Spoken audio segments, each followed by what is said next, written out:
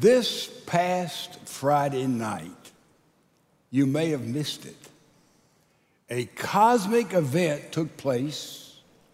It was a lunar eclipse that hasn't happened like that in 580 years. Here's how it goes. Here's our moon. Here is our earth. And there is the sun. And it's been 580 years since the moon was so in the shadow of the earth for 3 hours and 28 minutes. And what happened on the moon? Eruptions, rocks thrown into outer space because the temperature dropped amazingly low. There was bedlam on the moon for 3 hours and 28 minutes because the shadow of the earth covered our moon.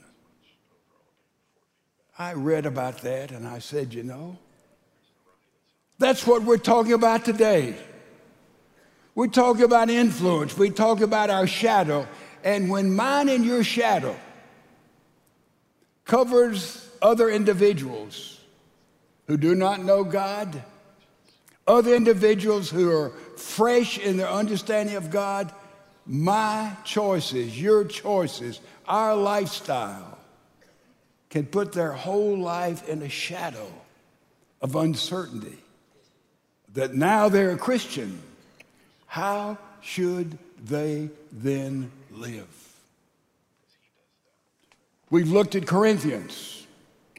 We've got all the way to the point in which the church had written a letter to the Apostle Paul, and they wanted answers to questions they had.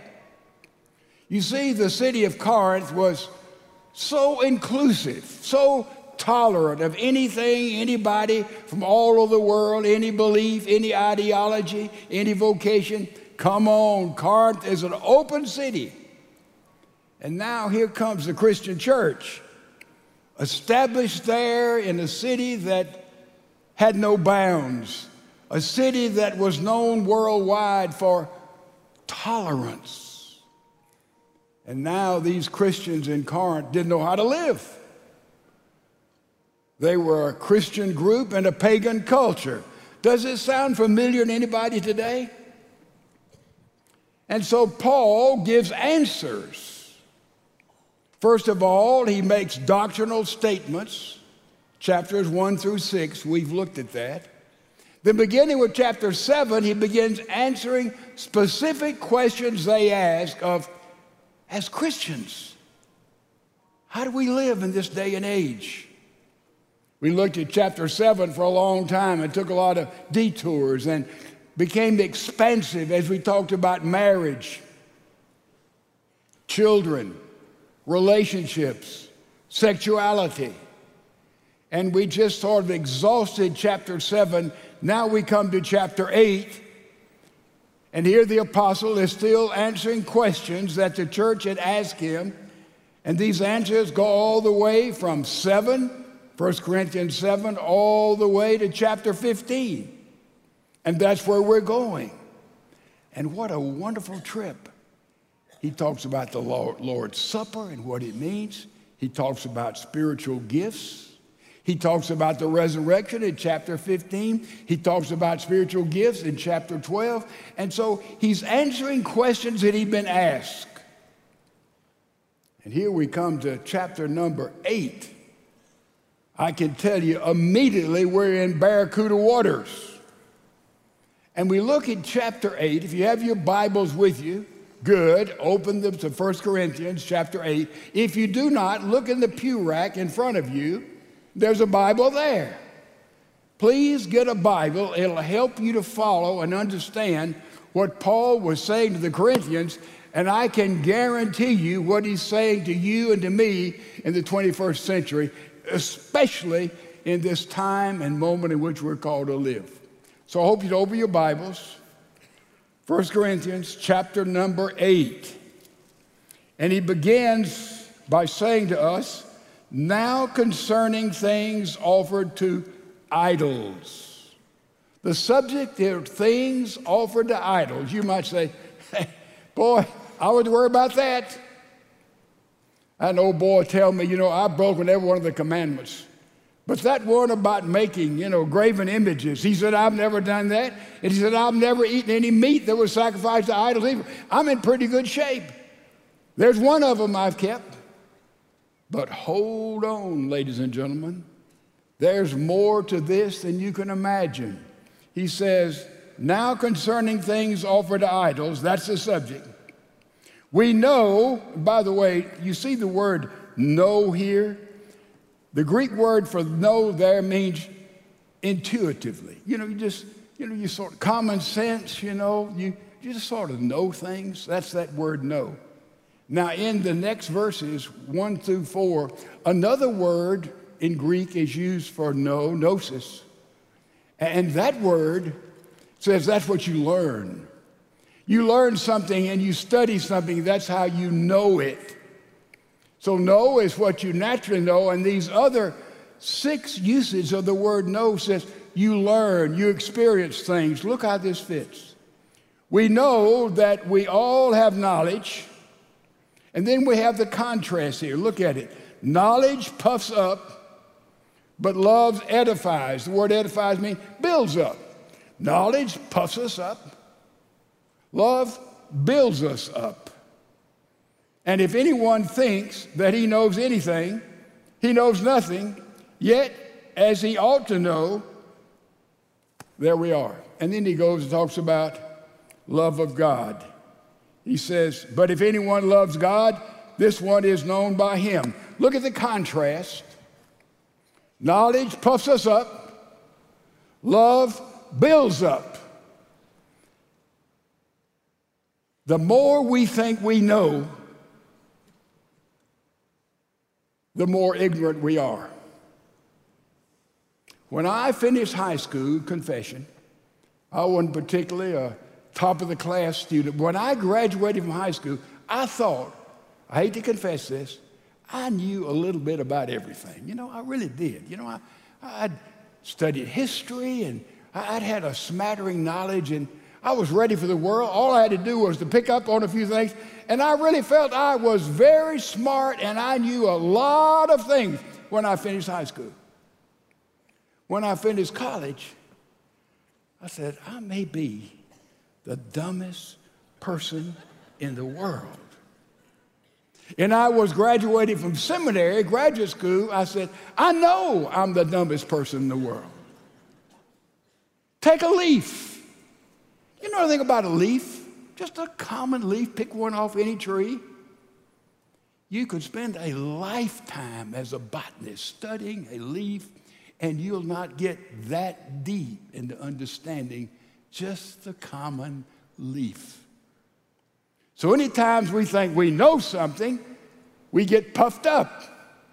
And now he's going to talk about things we know and things we do not know. Contrast love builds up, knowledge puffs up.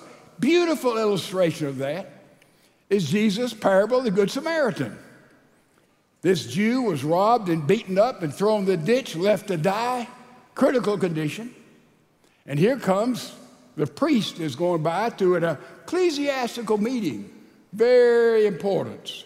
And by the way, you could recognize a priest for all of his robes, all of his colors, and all of his gown and his hair. You knew everything about it. Here comes the priest going to a very important meeting. He sees the Jew here beaten up, but he's late, and he went by on the other side. Here comes the Levite. He's also a scholar. The priest would be the one who would take care of all the things, all the sacrifices. He'd preside there in the temple, and he would know how to nod and how to bow and all the gestures, and he'd memorize all the appropriate scriptures, and he had a voice that had the ring of stained glass in it, and he was a priest. And then here comes the Levite. He was a scholar. He studied the text. He knew the Hebrew. He knew the Aramaic. And he had taken the teachings of Moses, the Pentateuch, and he had listened to the oral tradition. See, a rabbi would interpret something in the Old Testament and it would become oral tradition, and after years they would write it down, and then that oral tradition became Talmuds. And the Talmud is simply a commentary on that which a lot of rabbis has taught about that particular verb or that particular verse there in the teaching of Moses. So this Levite, man, he was a scholar. And he walked like a scholar. He looked like a scholar. He had glasses probably like milk bottle bottoms. I don't know. But he was a scholar. But he saw that beat up Jew. He went by on the other side. Here comes this sort of outcast, and that's being nice. This Samaritan, half Jew and half who knows what. And he goes by and he sees that Jew dying, beat up, and he stops and goes down in the ditch. He picks him up. He ministers to him. He does the best he can. He puts him on his camel. He takes him there to an inn, and he did everything he could to get help and wrapped him up and got him comfortable and left money for the innkeeper to look after him. He said, I'll be by in a few days and see how he's doing and look after him. And Jesus told this story. He said, which one of these three individuals was a brother to that Jew? These two big shot Jewish leaders who had all the knowledge that you want about God and the Bible, and they knew it all, or about that just run-of-the-mill, throwaway outcast? Which one was really a brother? You see there in that story the difference between knowledge, which tends to puff us up, and love, which tends to build us up. And now we get to the real issue. He tells us exactly what it has to do with idols, but something specifically about idols. And you say, this isn't applicable, just watch. Therefore, he says in verse 4, therefore, by the way, you see therefore in the Bible, guess what it's there for? It's therefore to tell us, in light of what has already been said, now here is some application to it, and look what he says. Therefore, concerning the eating of things offered to idols, we know that the idol is nothing in the world, and there is no other God but one.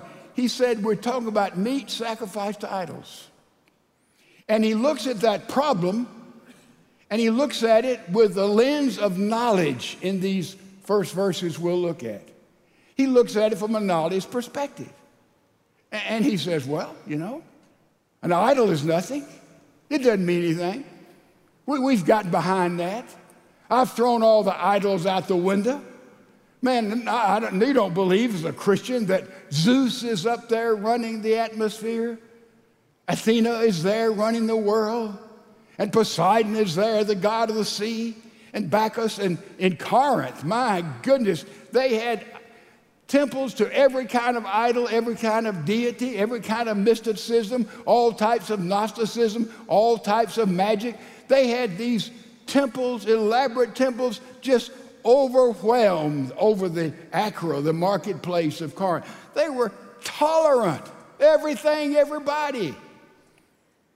And here this bunch of Christians comes in, and they got a problem. As a Christian, do you eat meat that's sacrificed to idol? And you have two perspectives here. One, they look at the problem through the lens of knowledge. Follow me. And then we're going to see they look at the problem through the lens of love. And look at the two different interpretations. Well, what's going on? Simply this. There in pagan temples, they'd bring sacrifices of animals. And those who would lead in the pagan temples, they would take the sacrifice, they would slice off a hind quarter for themselves, they would burn a little bit on the altar, and they'd take the rest of the meat and sell it, or they open up restaurants in all these pagan temples. You want really a good meal, something to really eat. Don't you go to the Taste of Texas, go to a pagan temple. It was right there. And so that's what they did. And so they looked at that problem there in Corinth, but in Jerusalem, the problem would be handled different. The Jews would bring all their sacrifice to the altar, and the priest would take and burn a part of the sacrifice in the altar and take from himself, and then he'd burn the rest. They would never take a sacrifice and put it out for sale.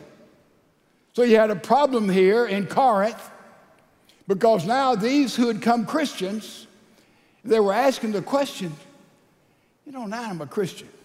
I used to worship all these idols and go to these various temples because they were very syncretistic, and they were very, liberal and open and tolerated everything and everybody, all cultures, language, just all the world, no problem in Corinth.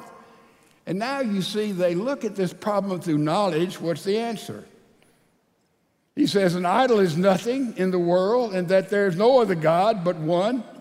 But even if there are so-called, all these gods and goddesses, gods, whether in heaven or on earth, as there are many gods and many lords, yet for us, Christians, there is one God, the Father, of whom are all things, and we in him, and one Lord Jesus, through whom are all things, and through whom we live. That is one of the finest Christological statements. In other words, explanation of Christ in all the Bible. You could spend a month just studying that one phrase.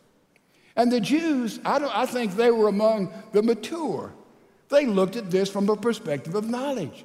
Because what had the Jew heard all their life? Deuteronomy 6, the Shema.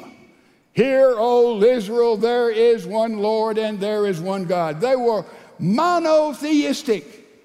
Not many gods, not polytheistic. And there was polydemonistic also involved in this. There's one God. And they looked at it from an intellectual perspective. They said, meat sacrificed to idols? There's no such thing as an idol. Man, that's the way we used to be. And by the way, we don't have any problem with that, do we?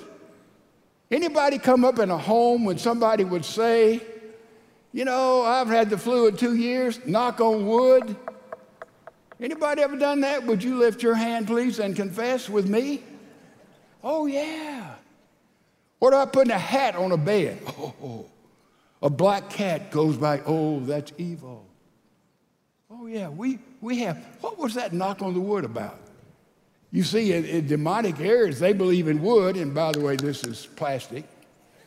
They believe wood had spirits in it, and when you bragged or said something, you would knock on wood, hoping that spirit would interpret to those who heard you brag that you really were not braggadocious. Oh, yeah. All that culture behind. And so here we have these Greeks, these Gentiles, these Romans. A Gentile, remember, everybody's not a Jew. And they had been brought up in all of this evil, demonic culture, worshiping all these gods and goddesses. And now they'd come to Christ, and they'd realize that, man, these are dead. But the Jews got it quickly. There's only one God. They had no problem with all this. And therefore, the Jews thought, well, in this question, whether we go and have a steak in one of the pagan temples and the meat had been sacrificed to idols, what should we do? The Jews said, that's easy. There's only one God. These idols, they're nothing. Pass the ketchup. What about salad? They had no problem with it. And so we see that seemed to be the logical answer. That's the way you use knowledge. That's just common sense, isn't it? All this is not real. That's pagan. I understand that. There's only one God, the living God.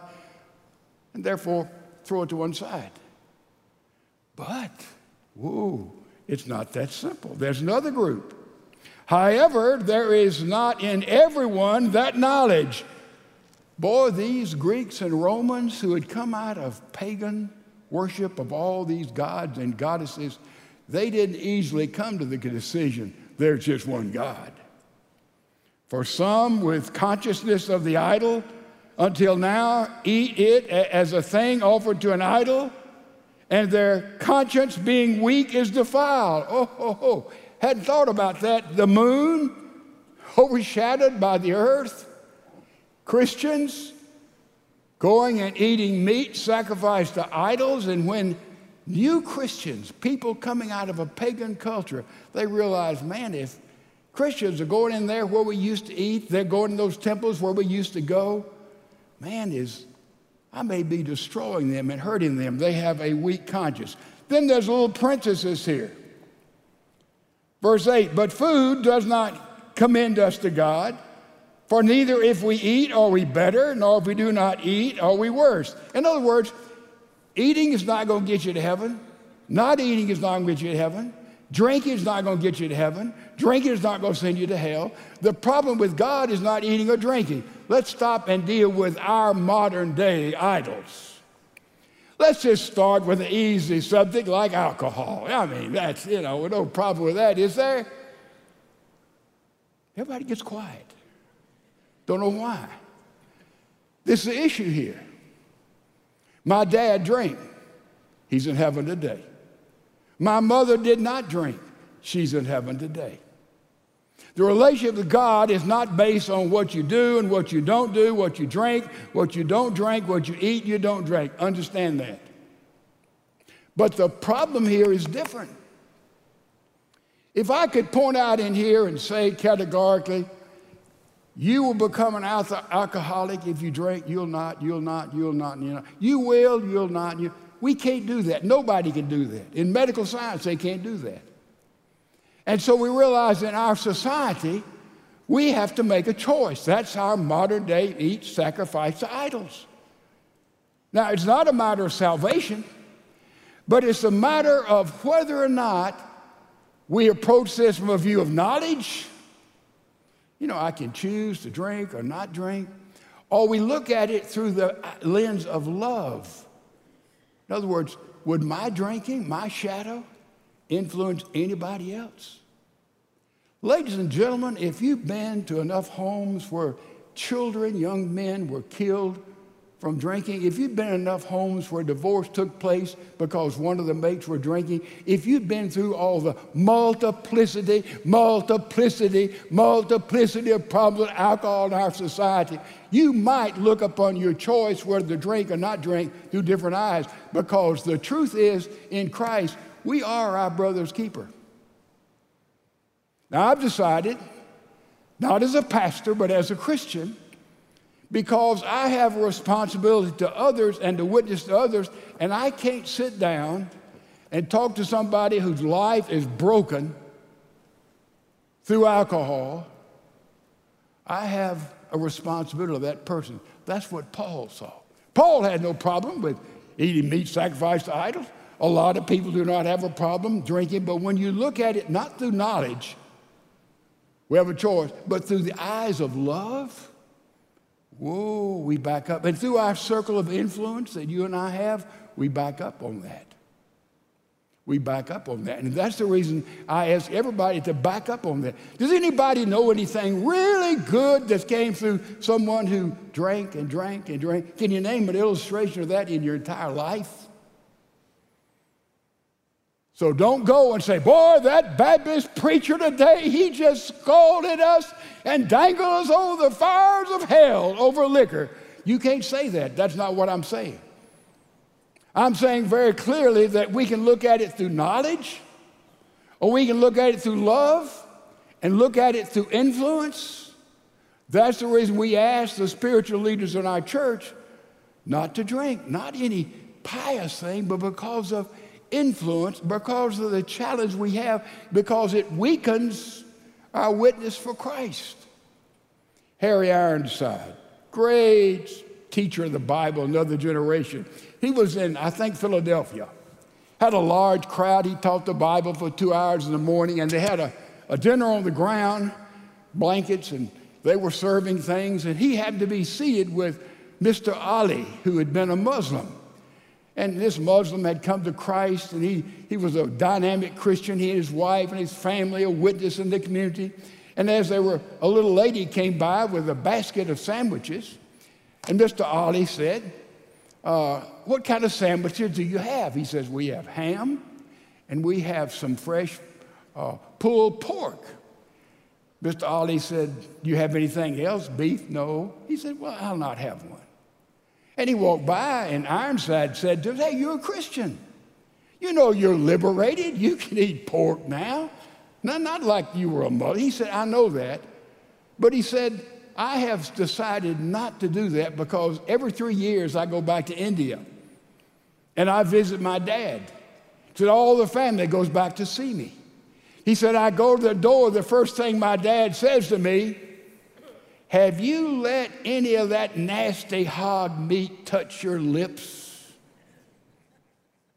He says, I look at him and say, no, Dad, I've never eaten any pork. He says, my dad says, come on in. And he says, I've been witnessing my dad and my Muslim family for years and years and years, and they're listening to me. They're beginning to understand. They're beginning to see. And you see, I've decided not to do it so I'd keep an entree with my family. That's exactly what Paul is talking about here, ladies and gentlemen. You look at these problems with knowledge, intellectually, it doesn't have to do with my salvation, but you look at it with the problem of shadow, of influence, of who you are and who I am and where we are in our society today. We look at it through different eyes. And we may need to rethink decisions that we have made.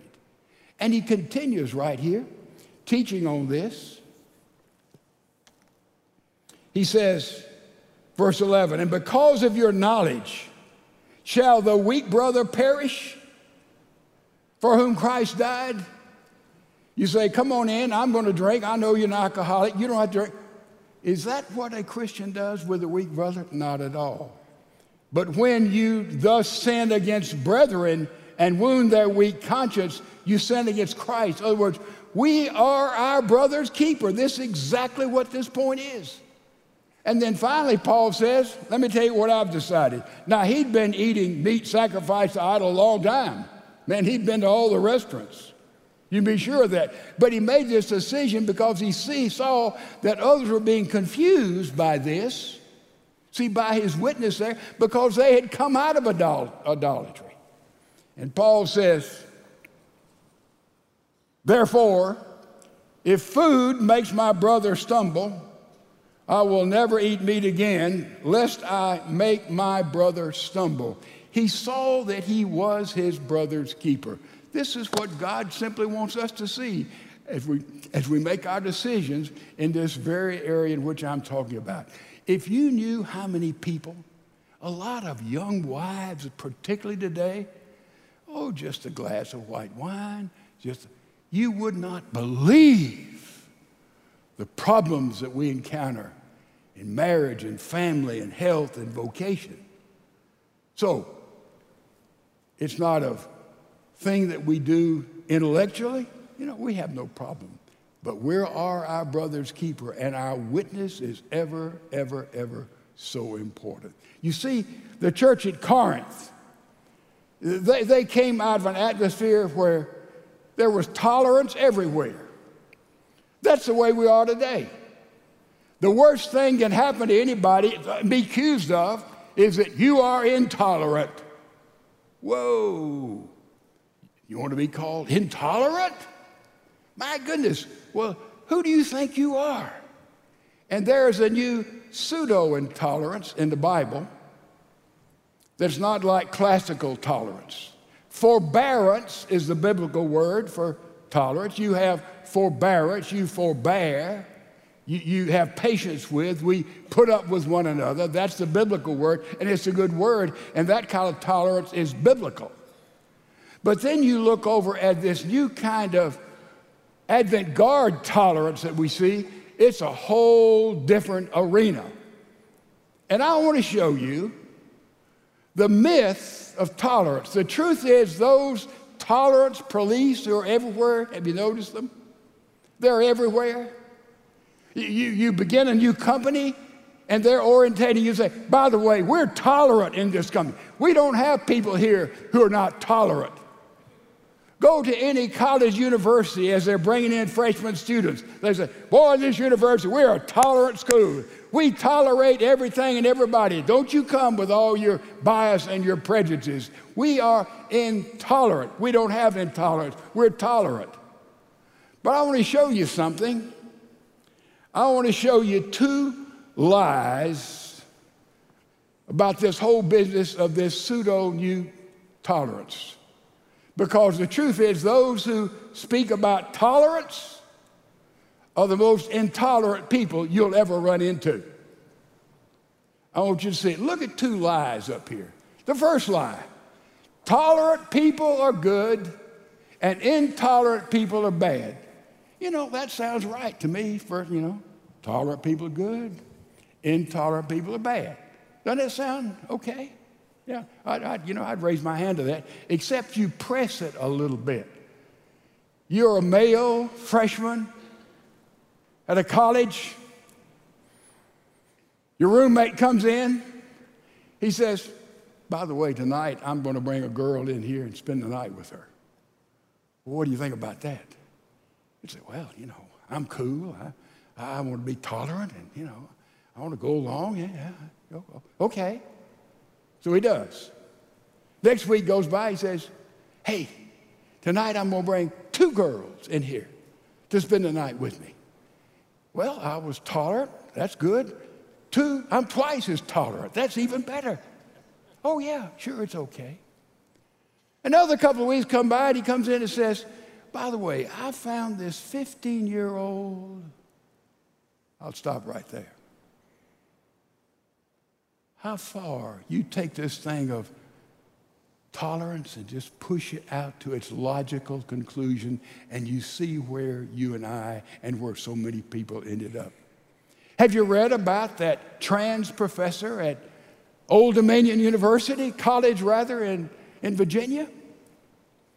He wrote a book on pedophilia, and he said we should redefine the word pedophile and call them minor attractions. In other words, people that are attracted to minors, and don't condemn them by calling them pedophile. Evidently, at first blush, in this most tolerant, woke college, the president, the faculty, they didn't want to speak out against this trans professor because they'd be labeled intolerant. But the student body began to march. And more marched, and more marched, until finally the president said, oh, wait a minute, we're going to put him on a leave of absence. First lie. Second lie. What is wrong for you may not be wrong for me. Classical situation ethics. In other words, your idea about life, your idea about morality, isn't more valid than somebody else's idea about life or morality. I mean, everybody can express their own idea about anything, and in the realm of debate in the marketplace, who's to say one idea is superior to another? Hey, wait a minute. My morality, and under the Judeo-Christian tradition of morality, we have made moral choices that are based on God and natural law. And we have made these moral choices that have stood for over 2,000 years, and for 2,500 years, choices about marriage and family have been built in biblical natural law, and that has brought us into a Western civilization that for the longest period of time in history has absolute moral standards. And you say just your idea, my idea, just as equally valid in the marketplace? The KKK. Man, you think they have an equal place with Dr. Martin Luther King? You think ISIS, who says, well, if you don't agree with my religion, I'm going to take your head off? Or you think when people come to America and you say you're free to express your religion any way you see fit? You think there are mutual in the marketplace, genuine same ideas that we have there? You see what happens when we push all this forward. And then they come and say, well, you're not supposed to judge. Oh, I judge not that you be not judged. Have you really read that passage in the Bible and see what it teaches? It teaches, judge not unless you be judged the way I judge you. That's the way God is going to judge me. That's what it says. And in the next verse after that, you have to make some judgment. The next verse after that says, don't put holy things to dogs. You have to make a judgment. What is holy and what kind of dogs you're talking about. And it says, don't throw your pearls before swine and decide what's pearl and what is swine, so you make judgment. By the way, God has already judged some things. We don't have to admit the judgment. And the ultimate judgment is in his hands for all of us anyway, through Christ. So we don't have to do that. But if you ever want to use the word is, you can't use is if you don't judge. You can't even use your vocabulary. No. Bill is a good athlete. Oh, I've made a judgment. Throw is out if you don't judge. We have to judge. We're called to judge. We have to exercise discernment to live in this world. So it's important for us to understand this.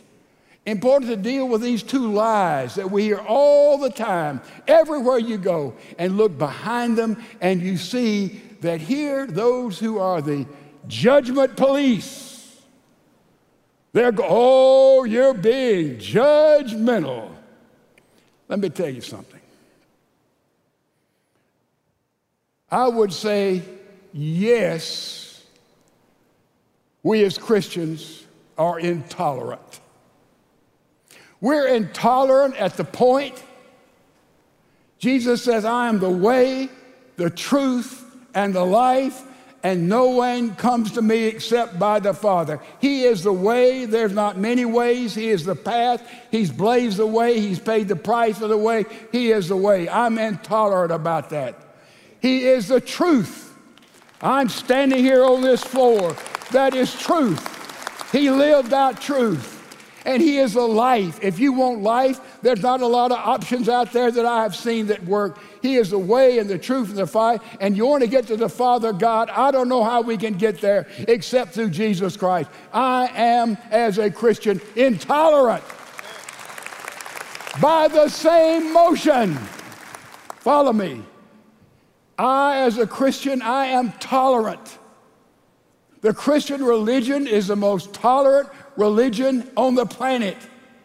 I am tolerant because I say anybody can come under any conditions. You just come on, we welcome you, and we'll seek to love you. You can come addicted, you can become blind, you can become poor, you can become rich. We invite anybody and everybody from every background, every race, every nationality, every idea. Come, you're open. There are no conditions. We welcome you, we love you. And in this church, ladies and gentlemen, this church, we are conservative theologically, but we're liberal socially. You look around this city, you look around this state, you look around America, you look around the world, and the second family is there. We give every year over $1 million or $2 million to 78 charities in our city. Comes from our church. We've adopted a whole backward part of our city. We would say people who are suffering and people who have little. And we've adopted 5 schools, and we're working with those birth mothers. And we're there with mentors and money and doing amazing things in all those schools. That's what we do. You let a hurricane come. You let a flood come. You let an SOS come. Our church will have 2,000 or 3,000 people on the streets Monday morning, cleaning houses, feeding, loving, caring for anybody, anywhere, anyway, any background. You can go around the world. You can go to, well, let's start off with a place particular, and that's Damascus in Syria. We have a church there by the street called Straight. And man, they're seeing hundreds and hundreds of Muslims come to Christ. We identify with them. You go to India. We broadcast in India, all over India today. We have more people a part of this worship service in India than we do in everything else we do all around the world. And we have built houses in India. We work with the deletes, that's the untouchables, and we identify with their churches over there.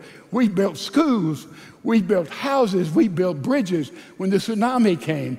You can go anywhere around the world. from Alaska, I remember building an educational building there. You can go to Israel in the Arab community. We help there to be. So, I mean, this is who we are, folks. This is what we do. This is your church. This is my church. And we're open and we're loving and we're tolerant and we care about the whole wide world.